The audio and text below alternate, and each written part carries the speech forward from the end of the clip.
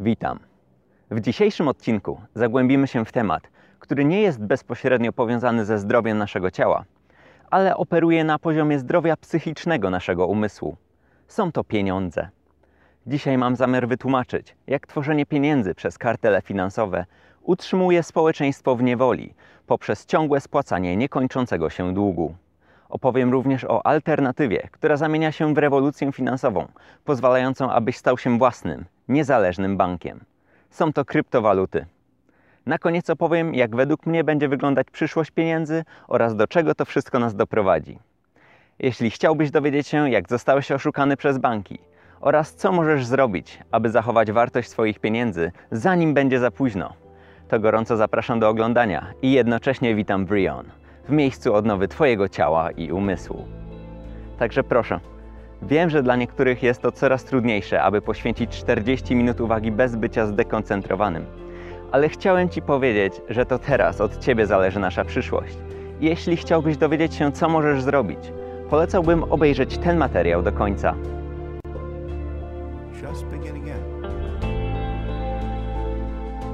Everybody is fundamentally the ultimate reality. We are a way for the cosmos to know itself. The real revolution is the revolution of values.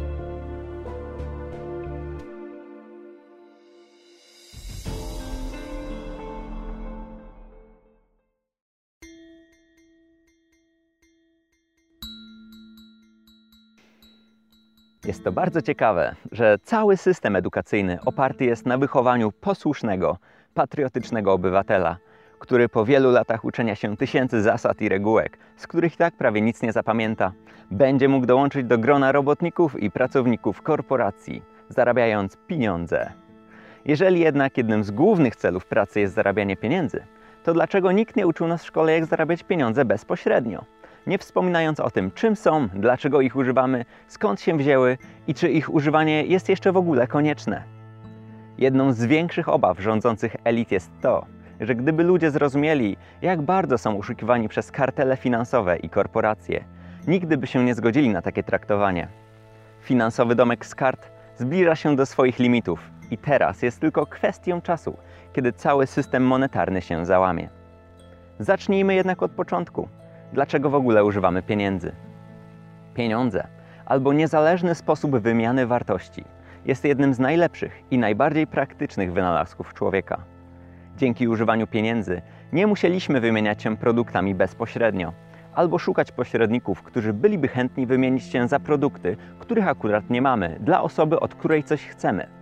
Ale zaczęliśmy używać rzadko spotykane kamienie czy metale, takie jak złoto i srebro, którym nadaliśmy sztuczną, ogólnie przyjętą wartość. Ponieważ złoto jest relatywnie rzadko występującym metalem na naszej planecie oraz wygląda bardzo interesująco dla ludzkiego oka, zostało ono popularnie przyjęte jako główny środek wymiany wartości w społeczeństwie.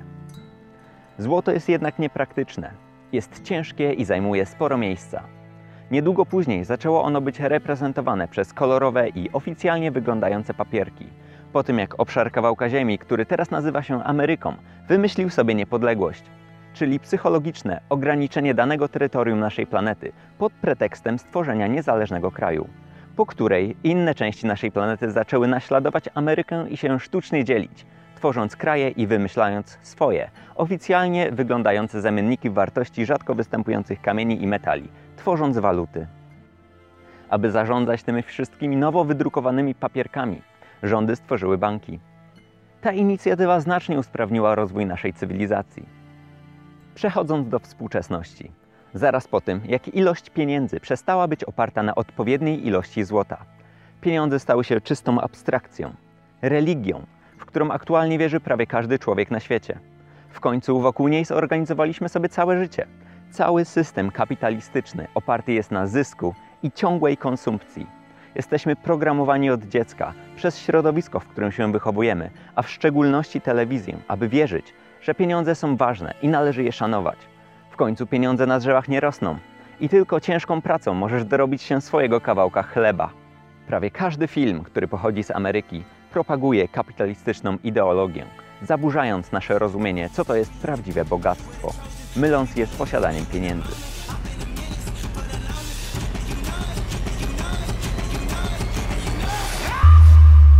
No i tak to się dalej kontynuuje.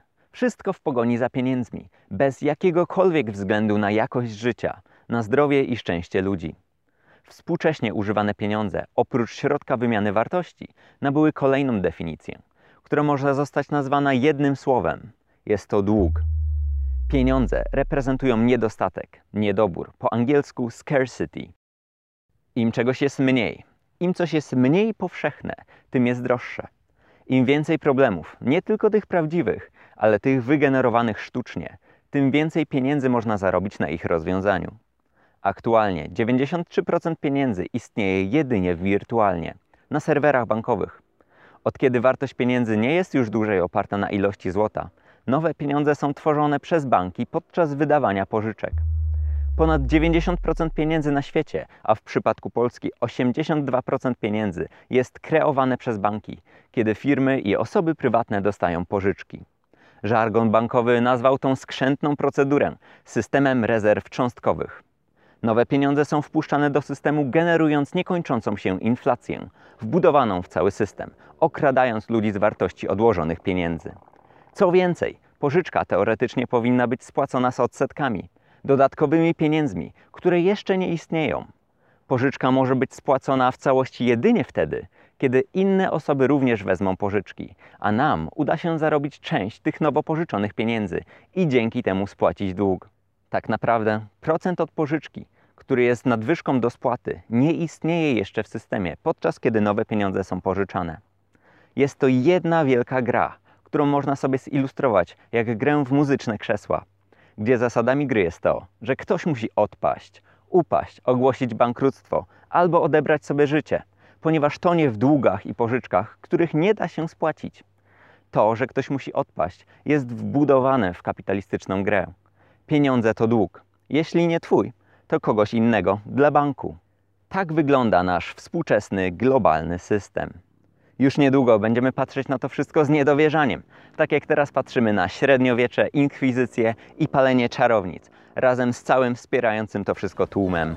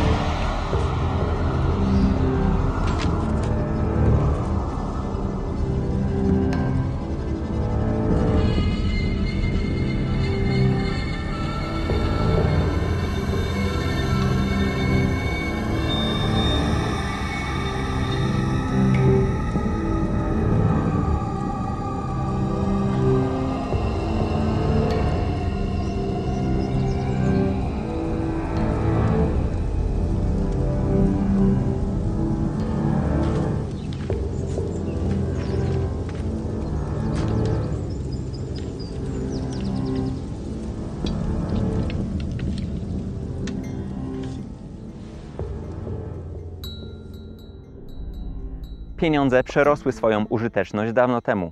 Teraz są jedynie mentalną barierą, blokującą dalszy rozwój naszej cywilizacji. Każdy, kto choć trochę orientuje się w tym, o co w tym wszystkim chodzi, dochodzi do wniosku, że coś jest nie tak. Banki prywatne tworzą nowe pieniądze z niczego przez oferowanie pożyczek. Jednak nie mogą one zbankrutować. Co więcej, maklerzy pracujący dla tych banków wykupują udziały na giełdzie. Kreowanie pieniędzy z niczego i kupowanie za nie rzeczy, które są bezużyteczne dla społeczeństwa, niesie za sobą poważne konsekwencje. Na początku giełda papierów wartościowych była przybliżeniem rozwoju gospodarczego. Ale na naszym ostatnim przykładzie wykreowanej przez media pandemii statystyki zupełnie się zmieniły. Aktualnie amerykańska giełda papierów wartościowych jest 2 razy większa niż PKB całego kraju, pomimo drastycznego spowolnienia gospodarki.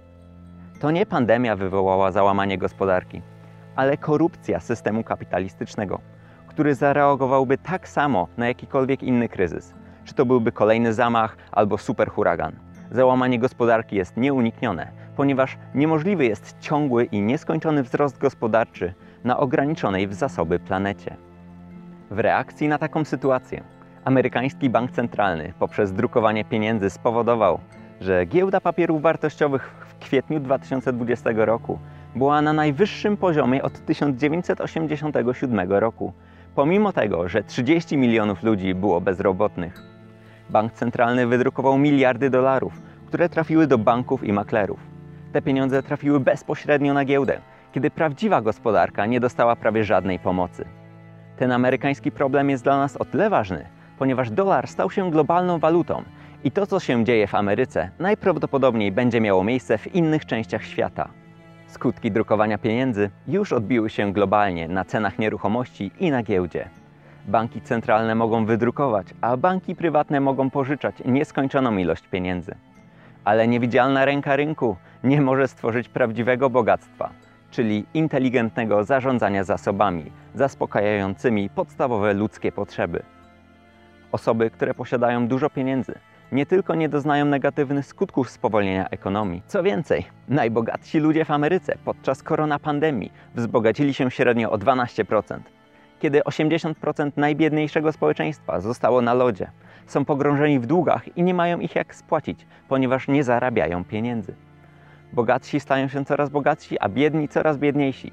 Jest to socjalizm dla bogatych, a kapitalizm dla biednych, generując przemoc strukturalną, po angielsku structural violence, będącą źródłem wszystkich współczesnych problemów społecznych.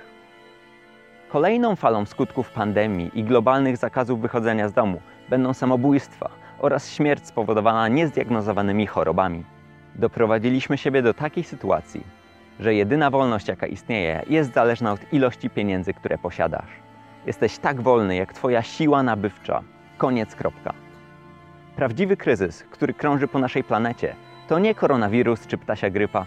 Prawdziwy wirus to system kapitalistyczny, który nie bierze absolutnie nic innego pod uwagę, jak tylko zyski i ciągłą konsumpcję, generując zaburzony system wartości i niepotrzebne cierpienie ludzkie.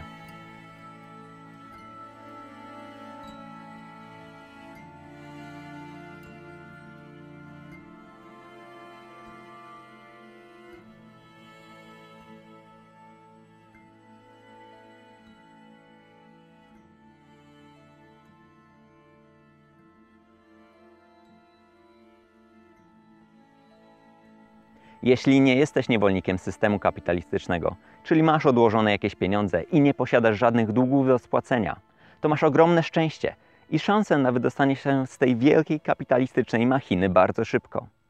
Jeśli z drugiej strony aktualnie spłacasz jakąś pożyczkę, to masz trochę większy problem. Ponieważ dopóki ludzie nie zauważą, że cały system jest oparty na Twoim długu, którego spłacenie jest niemożliwe i mu się nie postawią, to będziemy dalej zniewoleni. Jeśli wystarczająco dużo osób wyrazi swój sprzeciw, to elity będą zmuszone się z nami zjednoczyć, anulować cały globalny dług i zaadaptować się do nowego systemu, co pod koniec okaże się lepsze nawet i dla nich, ponieważ wszyscy jesteśmy od siebie zależni.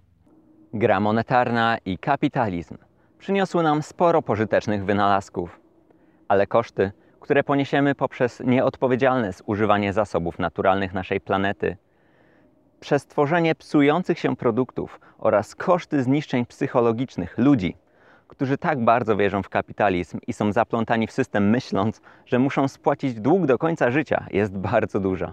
Musimy się wyrwać z tej błędnej manipulacji reklam i telewizyjnej propagandy, w którą jesteśmy programowani od dziecka. Nasz system wartości jest przewrócony do góry nogami poprzez handel i wiarę w wartość pieniądza, który sam w sobie jest bezwartościowy. Jedyne, co nadaje mu wartość, to Twoja wiara w to, że on ją ma. Kapitalizm to największa religia świata. Co najgorsze, jest ona samodestrukcyjna dla biorących w niej udział. Spójrzmy sobie na naszą sytuację z innej perspektywy. Jesteśmy potomkami szympansów, które 1 000 000 lat temu zeszły z drzewa. Nomadami, którzy polując na zwierzęta rozproszyli się po całym świecie. Zaczęli uprawiać rolę i wymyślać nowe narzędzia. Postęp technologii doprowadził nas do rewolucji przemysłowej. Dzięki ropie byliśmy w stanie zapewnić sobie o wiele więcej podstawowych rzeczy do życia, co spowodowało eksplozję w populacji. Teraz te dzieci próbują się jakoś zorganizować na tej planecie, ale coś nam nie wychodzi. Musimy zmienić naszą socjologiczną strukturę organizacji społecznej, nasze podłoże, nasze środowisko na takie, które w naturalny sposób będzie generować współpracę i współczucie zamiast podziału i rywalizacji.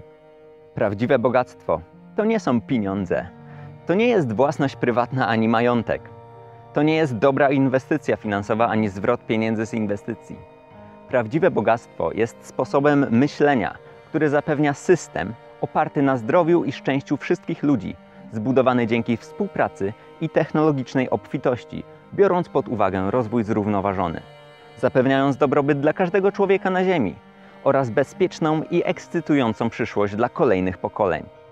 Można to nazwać gospodarką opartą na zasobach, po angielsku resource-based economy, gdzie użyjemy nasz cały potencjał technologii, współpracę naukowców i inżynierów w formie open source, czyli we wspólnej kolaboracji tak, aby zapewnić podstawowe rzeczy i środowiska do życia w zdrowiu i szczęściu dla wszystkich ludzi za darmo. Za darmo, ponieważ wszystkie podstawowe rzeczy, takie jak dom, ubrania, jedzenie, edukacja czy bezpieczeństwo, są gwarantowane dla każdego, ponieważ są produkowane przez automatyzowane fabryki w niewyczerpanych ilościach. Jeżeli mamy coś pod dostatkiem, to nie musimy za to płacić. Weźmy za przykład powietrze. Powietrze generalnie jest za darmo, ponieważ mamy go pod dostatkiem, więc wystarczy dla każdego. Wszyscy, jak jedna wielka rodzina, współdzielimy powietrze. Chociaż teraz bardzo modne stało się płacenie za świeże powietrze poprzez inwestowanie w odświeżacze powietrza w mieszkaniu, kiedy wokół Ciebie została wybudowana nowa kopalnia węgla. Tak samo można powiedzieć o wodzie. Dlaczego nie mamy pitnej wody mineralnej bez chemikaliów w kranach? Ponieważ generowanie sztucznych problemów w systemie kapitalistycznym powoduje, że można na czymś zarobić. Żarówki technicznie nie mają żadnego problemu do świecenia przez setki lat. W pracowni Edisona dalej wiszą palące się żarówki, które nigdy nie zostały zmienione. Kartele produkujące żarówki zmówiły się tak, aby produkować żarówki, które psują się po 25 000 godzin. Takich przypadków są tysiące. Według mnie przykład z żarówkami najbardziej obrazuje skorumpowanie systemu kapitalistycznego. Problem planowanej żywotności jest przykładem sprzeczności kapitalizmu, z angielskiego the contradiction of capitalism, czyli maksymalizacji zysków bez jakiegokolwiek względu na ludzi czy środowisko. Czy naprawdę myślisz, że firmy i korporacje produkowałyby rzeczy, które by się nie psuły zaraz po gwarancji? Co myślisz stałoby się z firmą, która postanowiłaby wyprodukować najlepszy możliwy samochód, który się nie psuje? Jeśli ktokolwiek tak by zrobił, to już dawno by splajtował, ponieważ nie mógłby dalej sprzedawać rzeczy, których ludzie by nie potrzebowali, ponieważ dalej by działały. Po co w ogóle posiadać samochód? O wiele wygodniej i efektywniej jest zamówić autonomiczny samochód przez aplikację w stylu Ubera, który zawiezie nas z miejsca na miejsce bez konieczności martwienia się o jakikolwiek aspekt, który wiąże się z posiadaniem samochodu, jak ubezpieczenia czy miejsca parkingowe. Jest to zwiększona wydajność przy mniejszej ilości zużytej energii. Musimy zacząć produkować rzeczy lokalnie, zużywając jak najmniej energii na transport. Czy to ma jakikolwiek sens, aby sprowadzać borówki z Peru? Może to ma sens ekonomiczny, bo jest taniej. Ale dług w naturze, który poniesiemy za nieinteligentne zarządzanie naszymi zasobami, będziemy spłacać przez lata. System kapitalistyczny to nie ekonomia. Czy zastanawiałeś się kiedyś, co to słówko oznacza? Robienie czegoś wydajniej, ekonomiczniej. Kapitalizm to antyekonomia. To, co potrzebujemy, to nie inflacja, a deflacja. Potrzebujemy więcej za mniej, a nie mniej za więcej. Deflacja wspiera siłę nabywczą ludzi, a inflacja wspiera moc korporacji. Deflacja oznacza zmniejszenie cen, często poprzez zwiększenie produktywności. Tworzenie większej liczby rzeczy z mniejszym nakładem energii. Ten trend nazywa się efemeralizacją. I to jest zależność, która uratuje nas ze współczesnego szamba. Zasada efemeralizacji stworzona przez R. Buckminster-Fullera tłumaczy eksponencjalną naturę postępu technologicznego, czyli robienia więcej za mniej, tworzenie większej ilości z mniejszym wkładem energii. Na przykład moc obliczeniowa wszystkich komputerów znajdujących się w rakiecie Apollo 11, która doleciała na Księżyc i z powrotem, jest mniejsza niż moc obliczeniowa procesorów w Twoim telefonie. Efemeralizacja jest najpotężniejszą siłą pozwalającą na eksponencjalny rozwój naszej technologii i żaden rząd, bank ani korporacja nie jest w stanie tego zatrzymać. Oczywiście, pojawią się próby zatrzymania rozwoju poprzez wymyślanie nowych praw i zasad, ograniczających postęp technologii. Ale tak jak pokazała nam historia, osoby przy władzy i tak będą zmuszone ulec i się poddać. Nie wygrają z prawdą nauki i eksponencjalnym rozkwitem technologii. Nigdy nie było konieczne, aby kupować nowe żarówki, posiadać ciągle psujący się samochód, który jest jedynie napędzany toksynami zatruwający powietrze, którym oddychamy, albo posiadać telefon, w którym, kiedy zepsuje się mała część, zamiast wyrzucić stary i kupić nowy, wystarczy ją wymienić.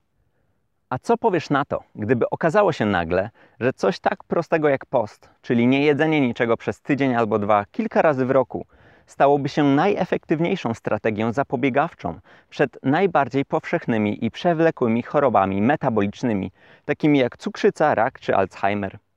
Czy naprawdę myślisz, że taka darmowa terapia, nawet lepiej niż darmowa, bo zaoszczędziłbyś 2 tygodnie kupowania jedzenia, nie byłaby najbardziej uciszaną terapią w historii karteli farmaceutycznych, które straciłyby miliardy dolarów na zdrowiu ludzi?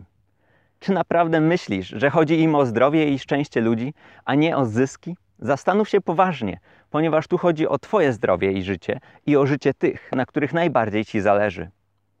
Więc teraz pytanie brzmi: czy to jest możliwe, aby stworzyć nowy system oparty na inteligentnym zarządzaniu zasobami Ziemi, z których dzięki globalnej współpracy naukowców i inżynierów w zrównoważony sposób możemy stworzyć zautomatyzowane fabryki, zapewniające wszystkie podstawowe, potrzebne do życia w zdrowiu i szczęściu ludzi narzędzia i środowiska za darmo? Czy to jest możliwe?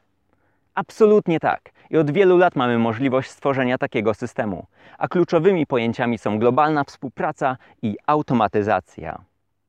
Dzięki automatyzacji ludzie nie muszą marnować swojego życia na wypełnianie dziury w firmie lub korporacji.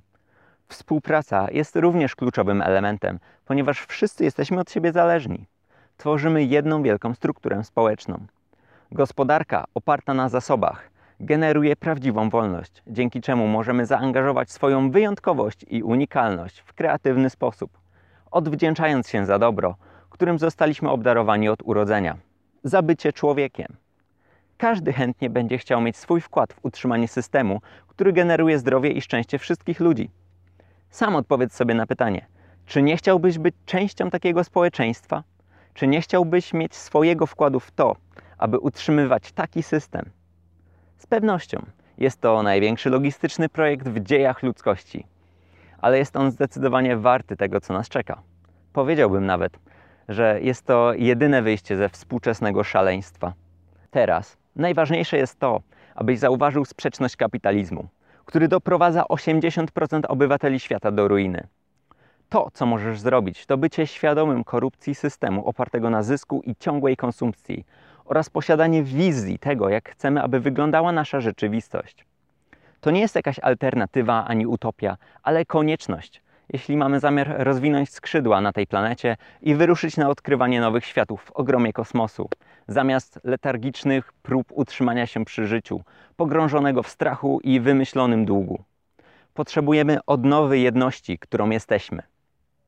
Prawdziwa rewolucja jest rewolucją wartości, która zaczyna się w Tobie, która zaczyna się na poziomie Twojej unikalnej jednostki, która rozpozna naszą uniwersalną jedność świadomości i to, że to, co robisz dla innych, tak naprawdę robisz samemu sobie. Dlatego uważam, że aby zapoczątkować taką transformację systemu opartą na zdrowiu i szczęściu ludzi, nie możemy dłużej wspierać układu nerwowego systemu kapitalistycznego, czyli banków i karteli finansowych.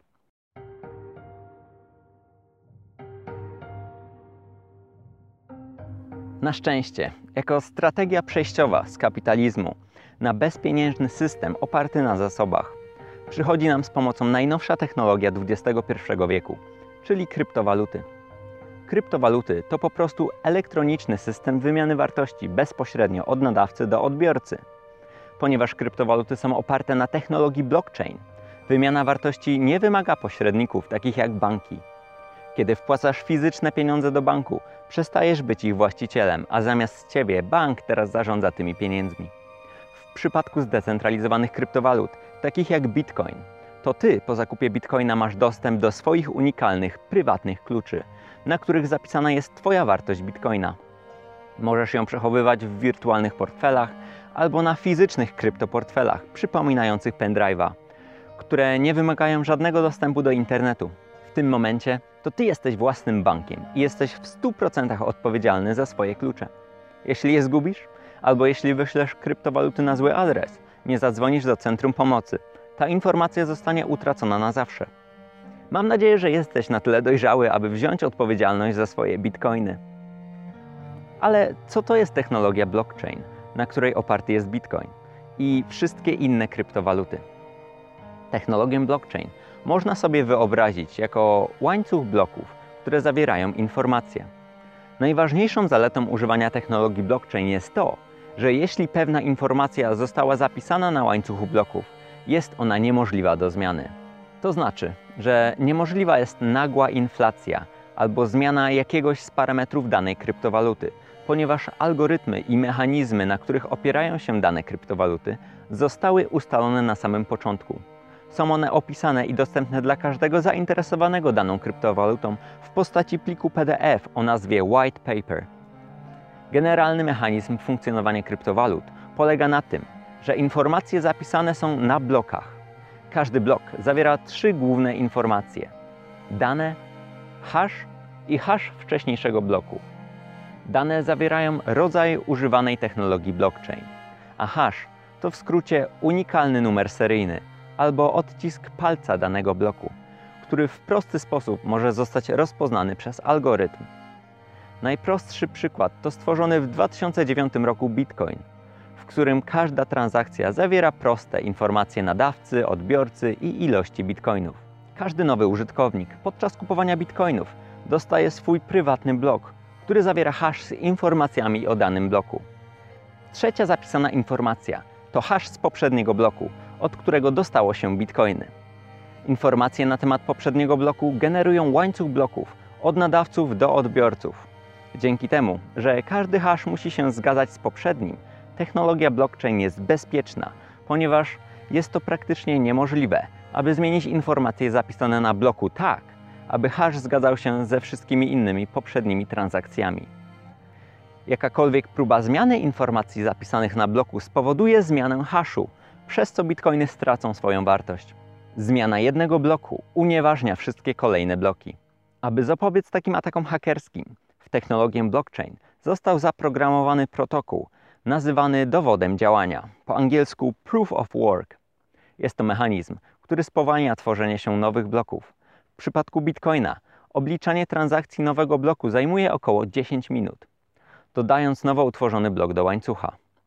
Ten mechanizm bezpieczeństwa praktycznie uniemożliwia zmianę informacji na bloku. Bezpieczeństwo kryptowalut opiera się na ciągłym, nieprzerwanym łańcuchu używanych haszów i dowodom działania. Co dodatkowo zabezpiecza kryptowaluty, to ich zdecentralizowana natura operacyjna. Zamiast posiadania jednostki centralnej, takiej jak banki, kryptowaluty używają sieci peer-to-peer, co oznacza, że informacja na temat transakcji jest jedynie przeprowadzona od nadawcy do odbiorcy, bez pośredników. Kiedy ktoś dołącza do sieci, dostaje swój unikalny łańcuch blockchain, który jest weryfikowany przez wszystkie poprzednie łańcuchy. Oczywiście banki i rządy będą chciały i już wprowadzają swoje centralne kryptowaluty, takie jak CBDC w przypadku Ameryki oraz wirtualny yuan w Chinach, którego testy już są przeprowadzane w praktyce. Ale tak jak to się dzieje z każdą innowacją, Bitcoin jest o tyle unikalny, ponieważ pomimo to, że powstały tysiące innych kryptowalut, to algorytm Bitcoina pierwotnie został stworzony bez jakiejkolwiek chęci zarobienia na nim pieniędzy. W początkowym stadium rozwoju Bitcoina nie istniała grupa bogatych inwestorów, którzy chcieliby na nim zarobić i inwestowali grube miliony. Bitcoin został stworzony z czystej, eksperymentalnej ciekawości przez osobę lub grupę osób, które nazwały się Satoshi Nakamoto. Ale ponieważ ta osoba pozostała anonimowa, nie otrzymała Nagrody Nobla z ekonomii. Rynek kryptowalut jest dopiero w stadium początkowym, dlatego widzimy tak znaczne skoki w cenie. Od kilkuset dolarów z jednego bitcoina przez pierwsze kilka lat, aż po niecałe 20 tysięcy dolarów w 2017 roku. Aktualnie jeden bitcoin jest wart około 10 tysięcy dolarów. Ale z jego ograniczoną ilością 21 milionów okazuje się, że jest to prawdopodobnie najrzadziej występujący i najbardziej unikalny praktyczny system wymiany wartości, a jego cena przez najbliższe lata będzie tylko wzrastać eksponencjalnie, kiedy coraz więcej ludzi uświadomi sobie hipokryzję i oszustwa karteli finansowych, szukając alternatyw. Im więcej osób będzie używać bitcoina, tym będzie on bardziej stabilny i jego cena wzrośnie. Technologia blockchain nie jest jedynie używana do wymiany wartości, ale również wykorzystuje się ją do zapisywania innych informacji, których nikt nie może zmienić i które jednocześnie są jedynie dostępne osobom, które je stworzyły, jak na przykład dokumentacje medyczne czy różnego rodzaju kontrakty, nazywane smart contracts. A teraz powstaje nowy internet, Web 3.0, który oparty jest na zdecentralizowanym systemie IPFS, w skrócie Interplanetary File System, jako zamiennik naszego starego internetu z Web 2.0, czyli HTTPS, w którym nikt nie będzie mógł się sprzeczać o prawa autorskie, ponieważ informacja raz zapisana na blockchainie nigdy nie przepadnie i nie zostanie zmieniona. To znacznie usprawni wszystkie współczesne problemy dotyczące własności i zabezpiecza przed jakimikolwiek oszustwami. Może zdarzyło Ci się powiedzieć, że lubisz jakiś produkt, albo co najlepsze pomyślałeś, że czegoś potrzebujesz, a tu nagle pojawiła Ci się reklama dokładnie tego, o czym myślałeś. Twoje dane we współczesnym internecie są zbierane przez każdą stronę, używającą cookies i innych zmyślnych technik, a później są sprzedawane po to, abyś mógł zostać zbombardowany tak dopasowanymi do Ciebie reklamami, abyś nie mógł się im oprzeć. Tak wygląda kapitalizm w praktyce. Prawdziwym rozwiązaniem jest zdecentralizowana i anonimowa Web 3.0 na IPFS, ale zanim będziemy jej używać, musimy przebrnąć przez centralne serwery i algorytmy korporacji, takich jak Microsoft, Facebook czy Google, które zbierają każde użyteczne dla nich informacje, które skrzętnie wykorzystają dzięki sztucznej inteligencji i algorytmom, abyś Ty spędził na ich platformach jak najwięcej czasu i uwagi, kupując rzeczy z reklam, które Ci wyświetlają. Pierwsza rzecz, którą powinieneś zrobić, to przestać używać przeglądarki Chrome, ponieważ pochodzi ona od Google'a i zbiera wszystko, co w nią wpisujesz.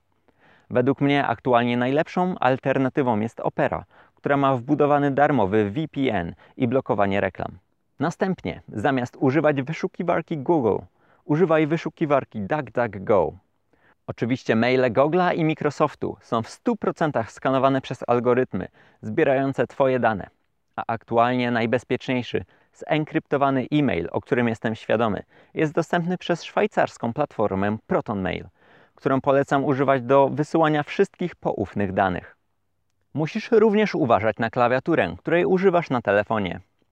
Jeśli używasz klawiatury Google'a czy Swifta, to zbierają one wszystko, co na nich wpisujesz. Nie bez powodu, aby ich używać, wymagane jest zezwolenie dostępu do internetu. Zapytaj się, po co klawiaturze potrzebny jest stały dostęp do internetu. Osobiście używam klawiatury Typewise, która połączenia z internetem nie wymaga. Istnieją również alternatywy dla YouTube'a, takie jak DTube, czyli zdecentralizowany YouTube, i alternatywy dla Facebooka czy Instagrama, takie jak Vid, w których 90% zysków wraca do twórców w postaci kryptowalut. Coś mi się wydaje, że te zdecentralizowane aplikacje, nazwane D-apps, staną się globalnym trendem, kiedy ich potencjał zostanie zauważony. W tym momencie Szwajcaria jest pionierem tego typu innowacji i tak jak podczas wojny skupowała tony złota, przez co stała się jednym z najbogatszych krajów świata, tak teraz skupuje kryptowaluty, w tym głównie bitcoina. Nie dziwne, że to właśnie tam powstają najlepsze aplikacje, dzięki którym również i my jesteśmy w stanie wyrwać się z błędnego koła karteli bankowych i przejąć kontrolę nad naszymi pieniędzmi. Aktualnie najlepsza aplikacja, która oczywiście pochodzi ze Szwajcarii, oferująca bezpieczny zakup i płacenie kryptowalutami, nazywa się crypto.com. Przez to, że rynek kryptowalut jest dopiero w stadium początkowym, Crypto.com gwarantuje niespotykane we współczesnych praktykach bankowych oferty, takie jak 18% zwrot z 3-miesięcznych inwestycji albo karty kredytowe Visa, którymi możesz płacić wszędzie w kryptowalutach na całym świecie, dodatkowo zwracając nawet do 5% wydanych pieniędzy. Coraz więcej stron internetowych również zaczyna przyjmować płatności przez aplikację Crypto.com. Jeśli pytasz, jak to jest możliwe, że taka jedna aplikacja może oferować tak niespotykane zwroty, to musimy spojrzeć na naszą globalną sytuację finansową i potencjał do wzrostu kryptowalut.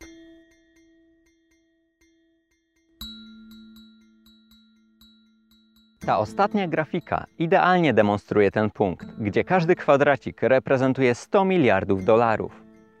Na początku mamy srebro, które jest najmniejszym rynkiem wartym uwagi, z 43 miliardami dolarów, czyli nawet nie jednym kwadracikiem. Zaraz po srebrze mamy nasze kryptowaluty zbudowane z 2,5 kwadracika, czyli około 244 miliardów dolarów. Następnie mamy wydatki na wojsko i militaria z budżetem 1,7 tryliona dolarów. W kolei amerykański deficyt budżetowy ze skromnym 3,8 tryliona dolarów. Teraz dopiero zaczyna się ciekawie, gdzie fizyczne, wydrukowane waluty całego świata mają łączną wartość 6,6 tryliona dolarów. Następnie mamy bilans amerykańskiej rezerwy federalnej, określonej na ponad 7 trylionów dolarów, z czego 40% zostało dodane tylko od początku 2020 roku.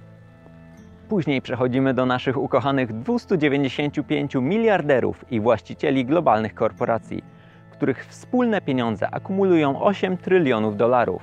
Tak, 295 osób wspólnie posiada 8 trylionów dolarów. 14% więcej niż rezerwa federalna i 21% więcej niż całkowita wartość fizycznych pieniędzy. Następnie mamy nasze dobre, sprawdzone złoto z niecałymi 11 trylionami dolarów. Następnie mamy wartość giełdy papierów wartościowych, włącznie z największymi korporacjami, które wynoszą niecałe 90 trylionów dolarów.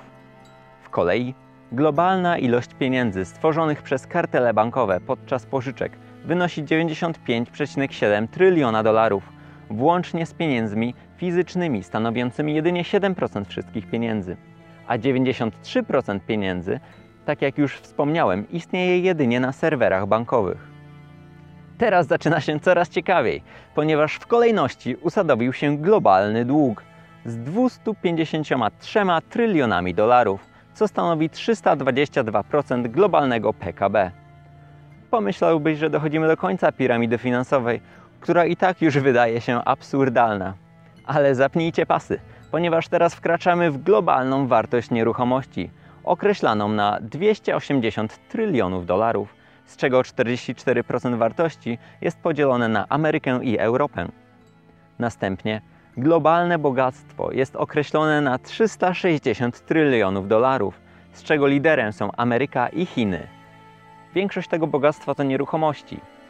No i już dochodzimy do końca piramidy finansowej, gdzie najwięcej wartości znajduje się w czymś, o czym prawie nikt nie słyszał, czyli instrumentach pochodnych albo derywatach, których wartość została określona na 558 trylionów, aż po 1000 trylionów, czyli kwadrylion dolarów. Zaliczają się do nich kontrakty terminowe, opcje, swapy czy waranty używane przez Wall Street. Każdy kapitał ma swój instrument pochodny. Jest to finansowa broń masowego rażenia. I to nie są moje słowa, tylko słowa Warrena Buffetta z 2002 roku.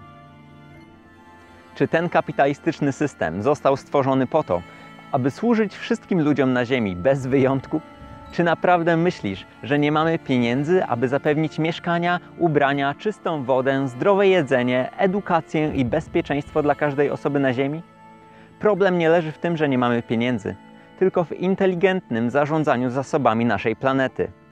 Te wszystkie pieniądze i cały dług są jak jeden wielki domek z kart, który w każdej chwili się załamie.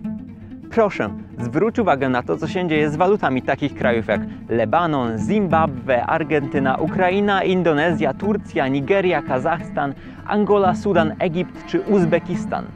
Wszystkie te kraje, porównując do dolara, straciły 50% wartości swoich walut, a to dopiero początek. Już niedługo jedyne co pozostanie to fizyczne pieniądze, złoto, srebro i zdecentralizowane kryptowaluty, ponieważ reszta jest jednym wielkim złudzeniem. Tak jak złoto i srebro są niepraktyczne, ciężkie do kupienia i często oszukane, jak w przypadku chińskich podrobionych miedzianych sztabek pokrytych cienką folią ze złota o teoretycznej wartości 4 miliardów dolarów. A fizyczne pieniądze można zawsze dodrukować.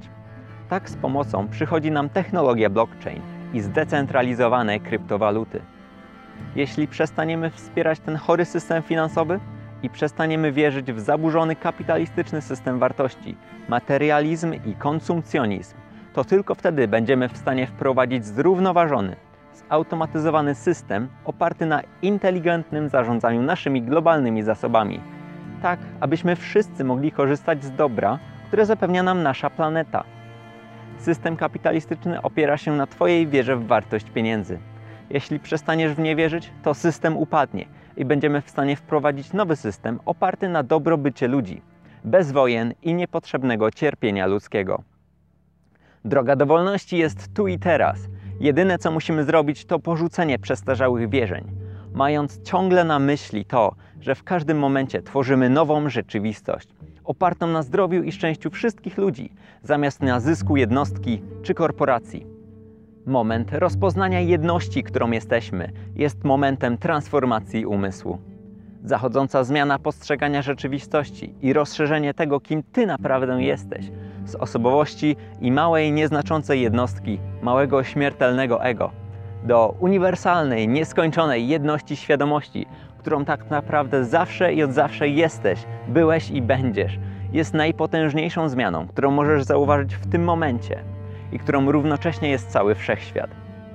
Jedynie z tej perspektywy generowana jest absolutna odpowiedzialność za wszystko, co się dzieje. Generowana jest wolność wyboru, ponieważ uświadamiasz sobie, że to, co robisz w tu i teraz, jest równocześnie tym, co od zawsze robi cały wszechświat. Droga do wolności nie będzie prosta i w etapie przejściowym będzie wymagać wprowadzenia bezwarunkowego dochodu podstawowego, po angielsku Universal Basic Income. W tym samym czasie, kiedy firmy i fabryki będą zwalniać tysiące pracowników, ponieważ automatyzacja jest tańsza i wydajniejsza. UBI nie jest rozwiązaniem, ale strategią przejściową do gospodarki bez potrzeby używania pieniędzy. Wydaje mi się, że dzięki takim aplikacjom jak crypto.com jesteśmy w stanie w praktyce wykorzystać potencjał kryptowalut i tego, do czego zostały stworzone. Jestem całkiem przekonany, że są one idealnym przejściowym rozwiązaniem, które doprowadzi nas do systemu, w którym nie będziemy musieli już nigdy więcej używać pieniędzy, jeśli tego nie chcemy. Kryptowaluty, a w szczególności Bitcoin, poprzez swoją zaprogramowaną rzadkość występowania, ponieważ może ich jedynie istnieć 21 milionów, i praktyczną formę płatności, będą w przyszłości jedynie przydatne, jeśli będziemy chcieli doświadczyć czegoś, co jest naturalnie ograniczone przez liczbę możliwych miejsc, jak na przykład wejścia na Mount Everest albo loty na Marsa. Takie ekstremalne i naturalnie ograniczone dostępnością atrakcje czy produkty będą miały swoją wartość w bitcoinach. Natomiast wszystkie podstawowe, potrzebne do życia w zdrowiu i szczęściu rzeczy będą dostępne w obfitości za darmo, dzięki automatyzacji. Jeśli dalej tutaj jesteś i mnie jeszcze oglądasz, to chciałem Ci powiedzieć, że jesteś jedną z tych osób, które naprawdę widzą, że coś jest nie tak i szukają możliwych rozwiązań. Jesteś tą z osób, które są zmianą, którą chcą widzieć na świecie. To właśnie dzięki takim osobom jak Ty pozytywna wizja przyszłości jest jeszcze możliwa. Chciałem Ci za to niezmiernie podziękować. I jednocześnie mam dla Ciebie niespodziankę. Jeśli chciałbyś stać się częścią tej rewolucji finansowej, która doprowadzi nas do transformacji systemu, jeśli chciałbyś przestać wspierać układ nerwowy systemu kapitalistycznego, to możemy to teraz zrobić razem, inwestując w kryptowaluty poprzez crypto.com, które oferuje darmowe $50 każdej nowej osobie, która dołączy do kryptospołeczności i kupi kryptowaluty, używając kodu referencyjnego. Kiedy użyjesz ten kod, i Ty, i ja dostaniemy po $50, a później sam będziesz mieć taki kod, który możesz przesłać swoim znajomym. W opisie pod tym filmem znajduje się plik PDF pod tytułem Praktyczny poradnik kryptowalut, który zawiera instrukcję krok po kroku, jak bezpiecznie kupić kryptowaluty po raz pierwszy. Tak naprawdę nie interesuje mnie, czy kupisz kryptowaluty przez crypto.com, czy przez jakąś inną aplikację. Ale w tym przypadku Bitcoin jest pierwszą kryptowalutą, a crypto.com jest pierwszym bezpiecznym i globalnym rozwiązaniem na kupienie, przechowywanie i praktyczne płacenie w kryptowalutach. Po więcej informacji zapraszam na reon.pl, gdzie znajduje się transkrypt tego filmu w formie artykułu wraz z źródłami, z których czerpałem inspirację.